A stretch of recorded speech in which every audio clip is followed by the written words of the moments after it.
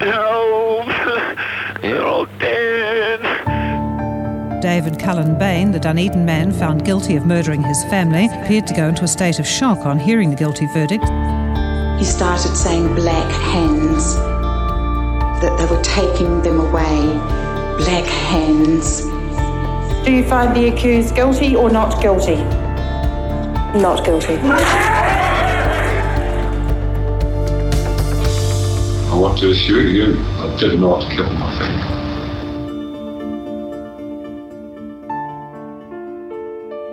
After shooting his wife and 3 children in a murderous rampage, 58-year-old Robin Bain felt he had no option but to take his own life. He had spared the one person who deserved to stay, his son David. Robin roughly wiped away the obvious blood on his hands, put his bloody clothes in the laundry basket downstairs, donned some warm but tatty gear, including his old woolly hat, typed a very brief suicide note on the computer, and then settled down in the dark to shoot himself.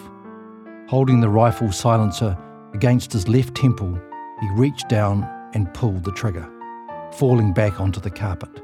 Death was instantaneous. That's part of the scenario on which the innocence of David Bain depends. I'm journalist Martin van Beynen, and this is a podcast series on New Zealand's most notorious murder case, which started on June the 20th, 1994, when 5 members of the Bain family were shot in their home in Dunedin. Only the eldest child, David, then 22, survived. Initially, there seemed no doubt the gunman was David's father, Robin, but within a week, David was arrested. He was convicted of the murders in 1995, but acquitted after a second trial in 2009, and now lives in Christchurch with his wife and child. This episode looks at the question of whether Robin Bain took his own life by shooting himself. As mentioned, Robin was found dead in the lounge of the house. He was lying on the carpet, mostly on his back, with the rifle forming a right angle with his legs. He had 1 bullet wound in his left temple. Curiously, the rifle's 10-shot magazine, containing 3 cartridges, stood on its narrow side just by his right hand. A 5-shot magazine containing 2 bullets was in the rifle, and a round was in the rifle's chamber. Robin lay near some green velvet curtains which screened off a sunroom turned into the family computer room. The computer was on, and on the screen was the message, "Sorry, you are the only one who deserved to stay." The rifle used in the shootings was a .22 semi-automatic Winchester. David got his firearms licence in November 1990 and bought the rifle privately in February 1993. It came fitted with a telescopic sight. Robin helped David sight the rifle at a farm near the Taieri Beach School, where he was the principal. He probably picked up the spent shells afterwards, and as a man who found it difficult to throw anything away, put them in his caravan, where the police would later find them. The defence would say the shells showed Robin was using David's rifle without David knowing. David then bought and fitted a Silent Kill brand silencer made by Silent Enterprises in Nelson. The silencer was useful when shooting rabbits because it muffled the sound of shots enough to avoid scaring other rabbits away. It fitted over the muzzle of the rifle and was secured with a screw-up clamp. The bullets for the rifle had to be loaded into a magazine, which was then inserted in the bottom of the rifle.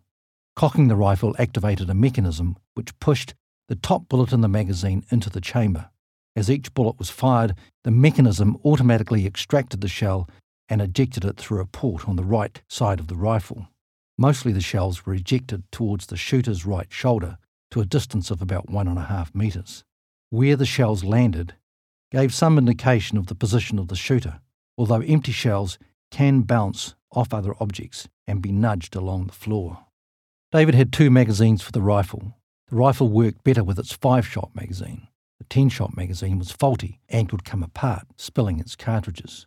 The distance between the end of the silencer to the trigger was nearly 800 millimetres, an important measurement, as Robin, if he took his own life, had to have been able to point the rifle at his head and still reach the trigger.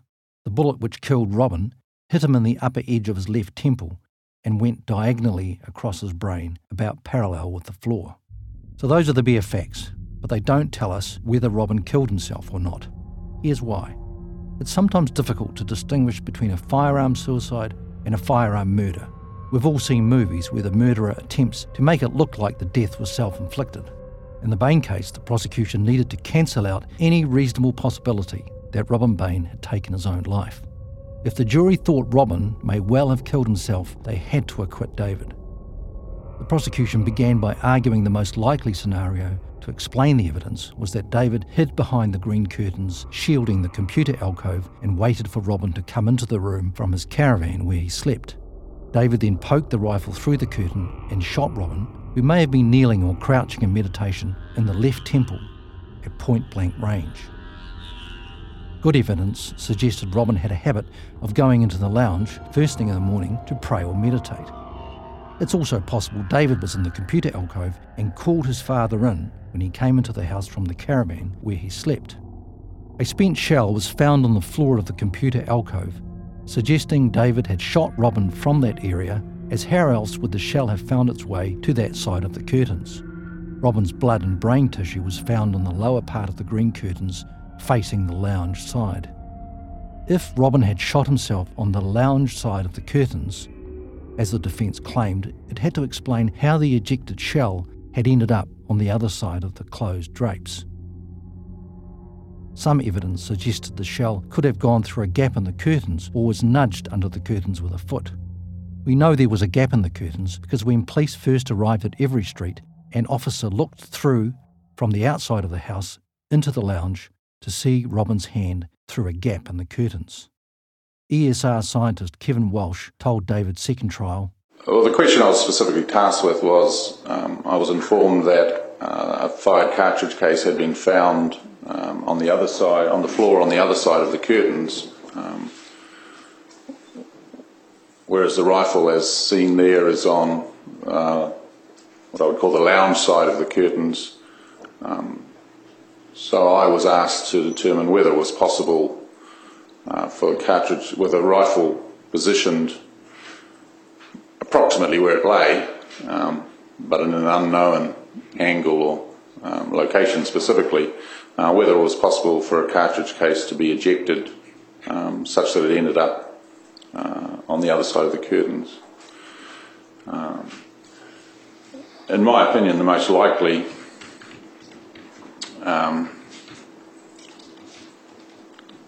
scenario would be that with the firearm on the lounge side of the curtains would be that the cartridge case was more likely to have struck the curtain and fallen to the floor in front of the curtain.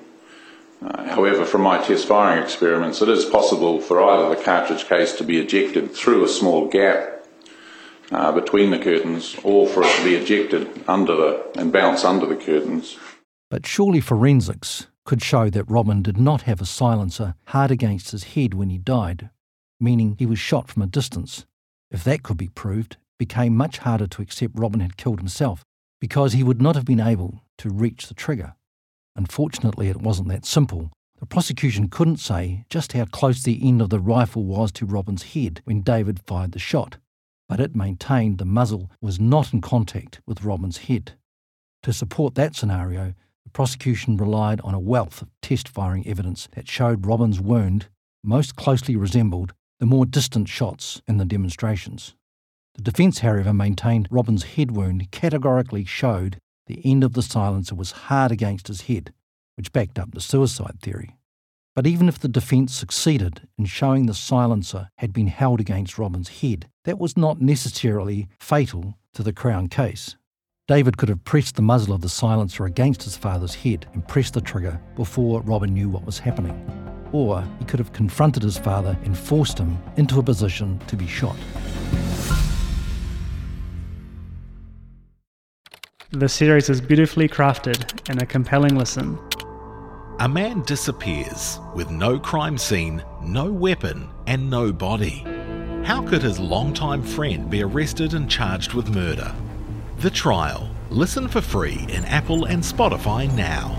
Search for The Trial. I love this podcast. It's informative, interesting, and suspenseful. A man disappears with no crime scene, no weapon, and no body. How could his longtime friend be arrested and charged with murder? The Trial. Listen for free in Apple and Spotify now. Search for The Trial. In David's second trial, the issue of the bullet wound became a battle of the experts, with neither side conceding the possibility they could be wrong. In this difficult area of forensic science, it seemed the experts just joined the dots in different ways to reach different conclusions. The debate could possibly have been avoided if the post-mortem pathologist Alex Dempster had removed the skin around the wound for testing. Dempster's evidence would be crucial. He was the only pathologist to have seen Robin's head wound in the flesh, and his conclusion was that the wound was a contact wound. His view carried the most weight, a point hammered by David's lawyers, who were not always so keen to accept Dempster's other conclusions. Dempster, for instance, thought that Robin did not commit suicide. In that he was supported by some other factors which we look at now. Robin was right-handed, so the shot to the left temple was unusual, to say the least. A study in the United States reviewing suicides by firearms over 15 years found that where the deceased used a rifle, of the total shots, 48 were to the right temple and 7 to the left temple. The other gruesome statistics were mouth 51, forehead 33, under chin 19, back of head 8, chest 33, abdomen 4, and other places 7. In other words, the study found that people who shot themselves with a rifle shot themselves in the back of the head more often than they did in the left temple. Defence expert Robert Chapman, a Home Office pathologist who performed the autopsy on Princess Diana and Dodi Al-Fayed in 1997, gave the defence some comfort around the shot to the left temple as opposed to other sites. He told David's second trial, "In your experience, where persons are intent on committing suicide, is there anything usual or unusual in the means they go about doing it?" All I can really say, given my experience of examining large numbers of people who have taken their own lives, is that they will often choose quite unusual and quite unpredictable ways in which to kill themselves. There's no way in which one can sort of understand the thought process that seems to have gone into this. Another odd detail was that none of Robin's blood was found on the rifle. If he was holding the muzzle up to his temple, it seemed likely some of his blood would have fallen back on the rifle, but none was found in the testing done. Neither were his fingerprints detected anywhere on the rifle or silencer. Research shows that gunshot suicide victims do not always leave their fingerprints on the firearm, but if Robin was the shooter that morning, he had done a lot more with the rifle than shoot himself. Robin's pathology also offered some clues to whether he committed suicide. His stomach was virtually empty and his bladder contained about 1.5 cups of dark, relatively concentrated urine, a normal overnight collection, and the amount an individual would pass on getting up in the morning. It seemed a simple point to which everyone could relate. When most men of his age go straight to the toilet when getting up, Robin, if he was the killer, had shot his family and himself on a full bladder. Grant Russell, a consultant urologist called by the defence, said nothing could be concluded from Robin's bladder. For many people, 1.5 cups would not create urgency, and some men could urinate and still retain that amount in the bladder, he said. Adrenaline also increased a person's ability to store urine, Russell said. But another odd thing, if Robin was extremely upset when he went to bed, it was strange he appeared to have had a settled night, and even gone to bed with a hot water bottle.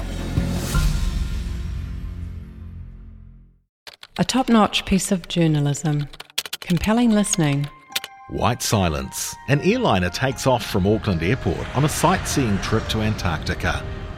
A few hours later, all 257 people on board are dead.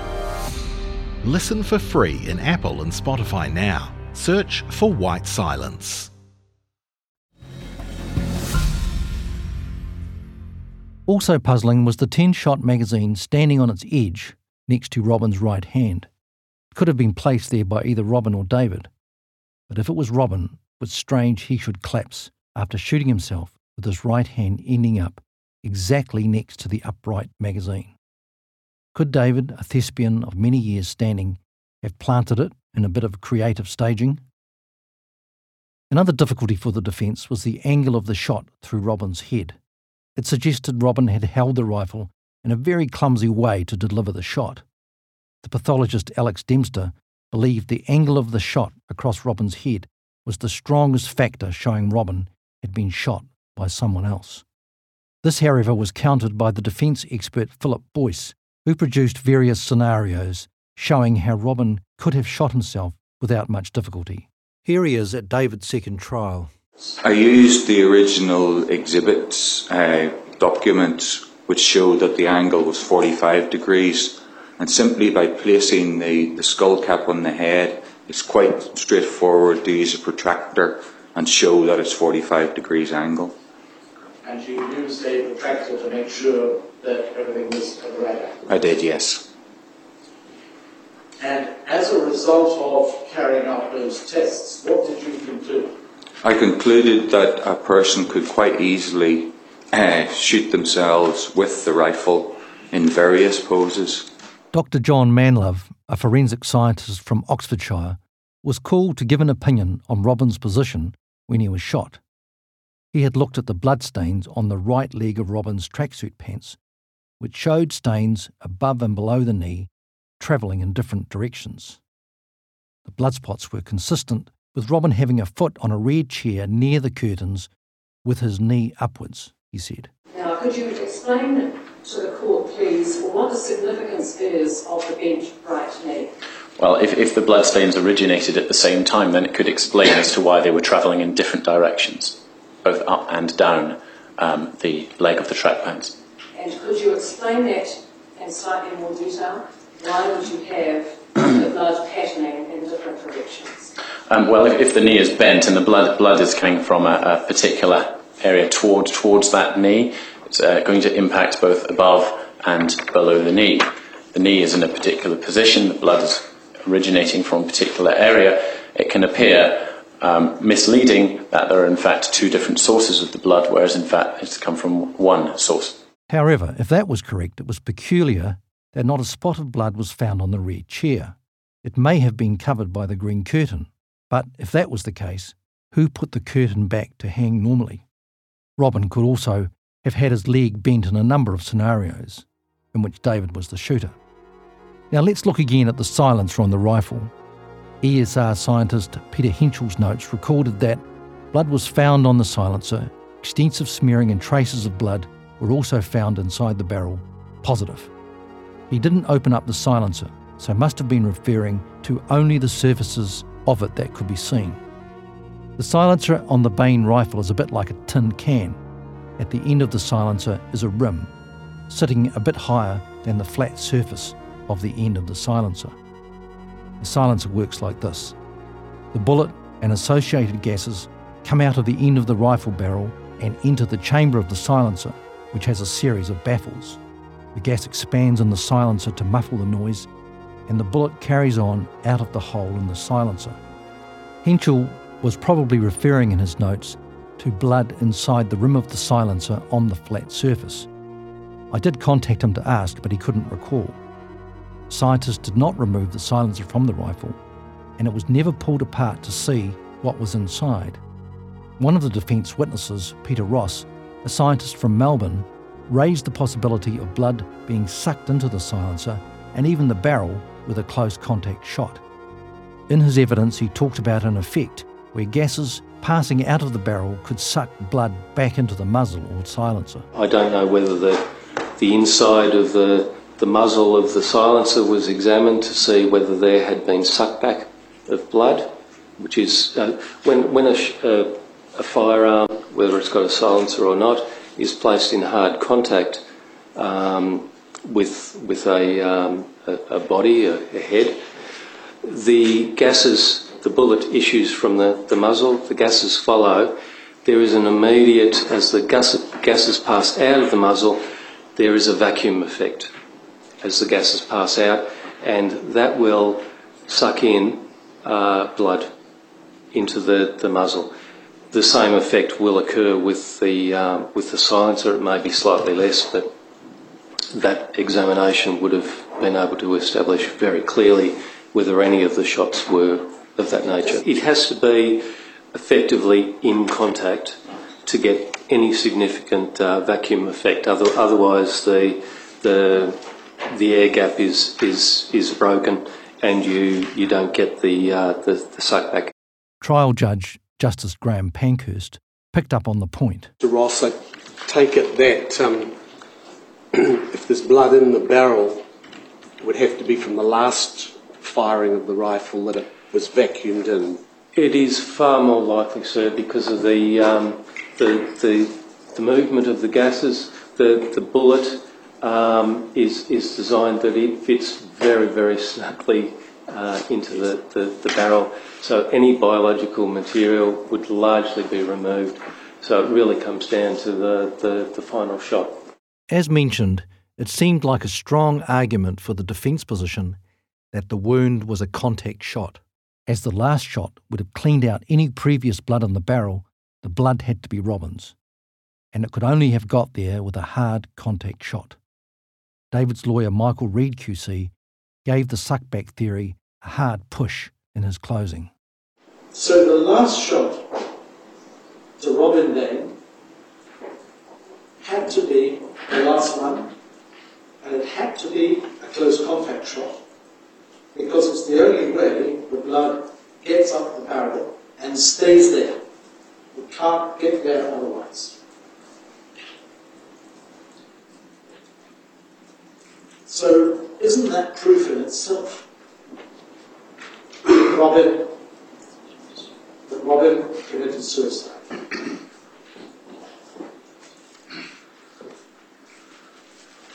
Blood up the barrel, close contact wound. Has to be. Well, not necessarily. It's strange that if Reid was so sure of his ground on the suckback argument, he did not ask Henschel about it in his extensive cross-examination of the scientist during David's second trial. Also, the end of the barrel was about 70 millimetres back from the end of the silencer, and if suckback occurred, it would not have reached the barrel.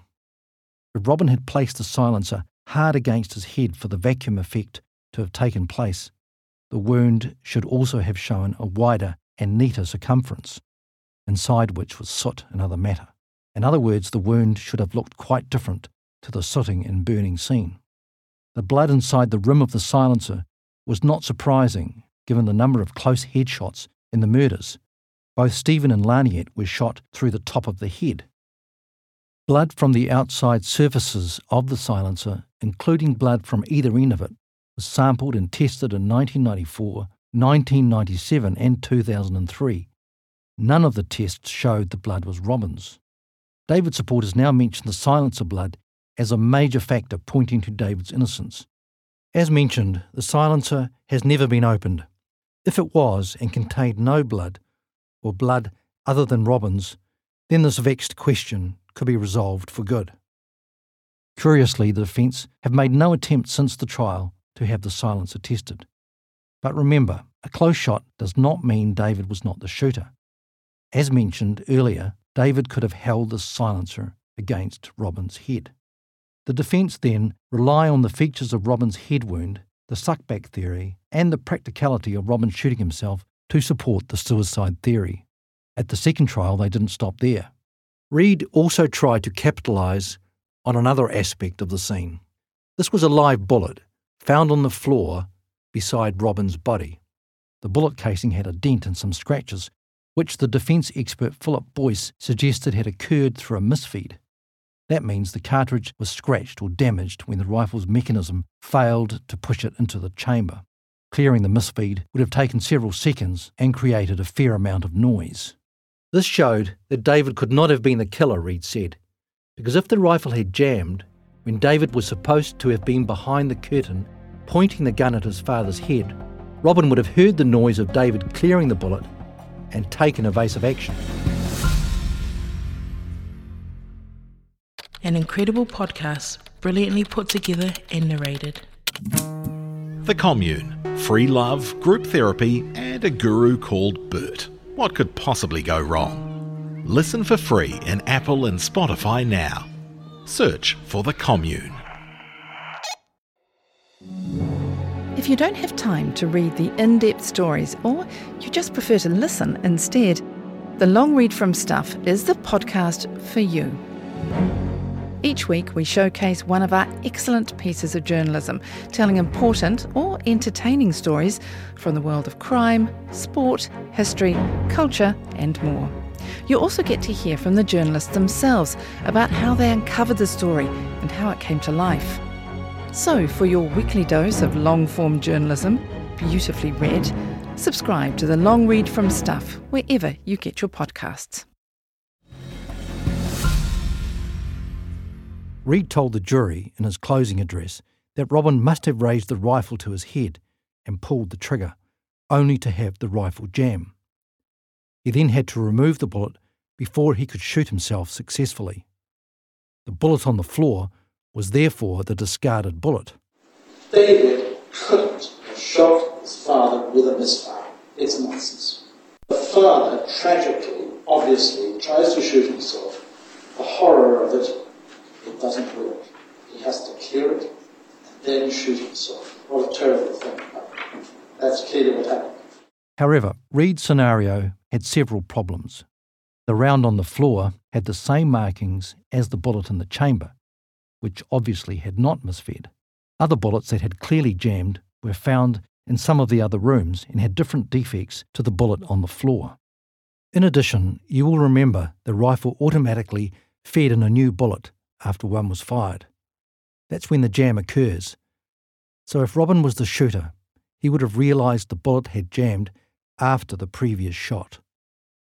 Those then were the main defence arguments on the suicide issue at David's second trial, but we now turn to a development 4 years later. The defence camp thought it had another game changer on the suicide issue in 2013.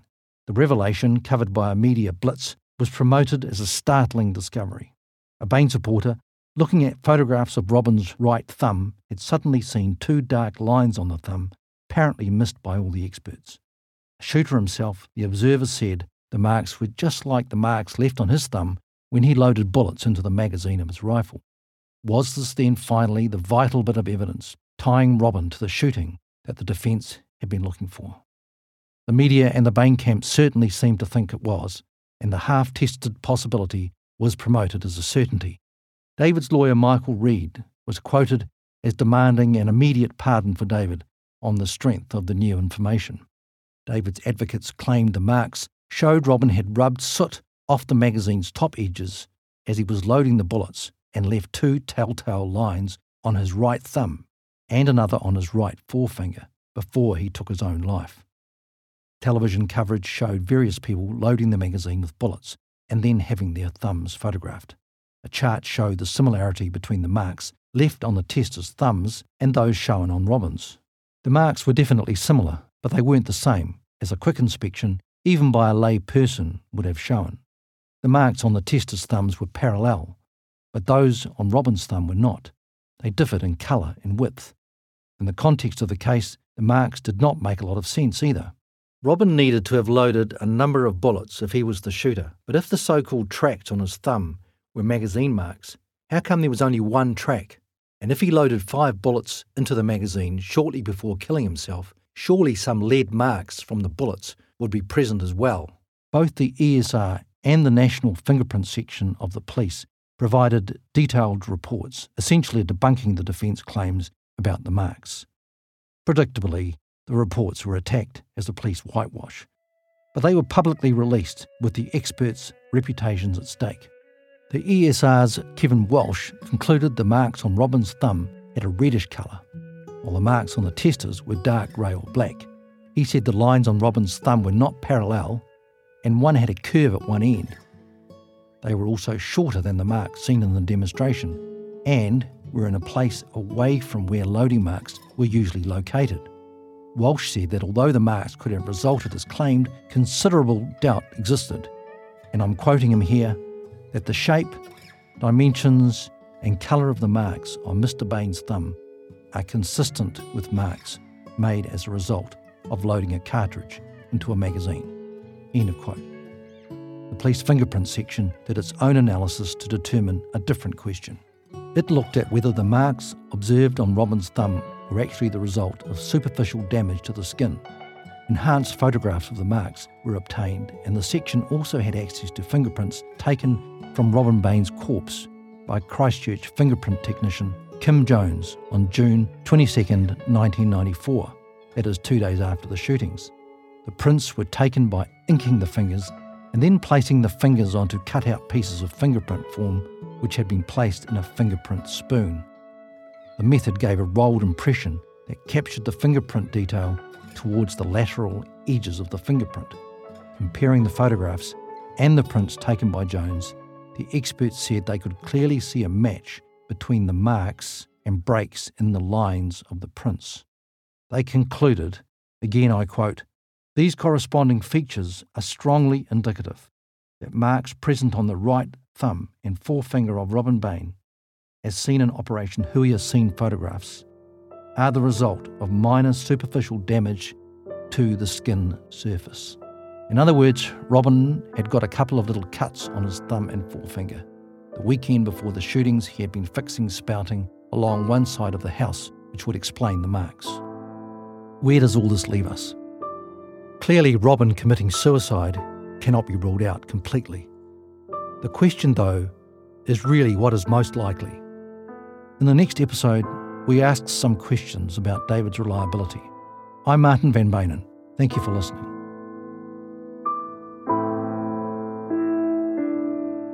This podcast is a joint Stuff and Tandem Studios production, written and presented by Martin van Beynen, audio engineered and co-produced by Brett Robertson, and produced by Dave Dunlay and Kamala Heyman. Hi, Martin van Beynen here. If you enjoyed Black Hands, I think you might enjoy another true crime podcast from Stuff. Hosted by my colleague Michael Wright, it's called The Trial. It's about a case I covered in court, a fascinating murder case which went to trial even though there was no weapon or body. After a hung jury and a retrial, the Trial podcast is back with a verdict. Find the feed for The Trial and follow the show to get instant access to the whole series. A man disappears and a woman goes to prison for 15 years for his murder, despite swearing she'd never even met him. Gone Fishing. Listen for free in Apple and Spotify now. Search for Gone Fishing.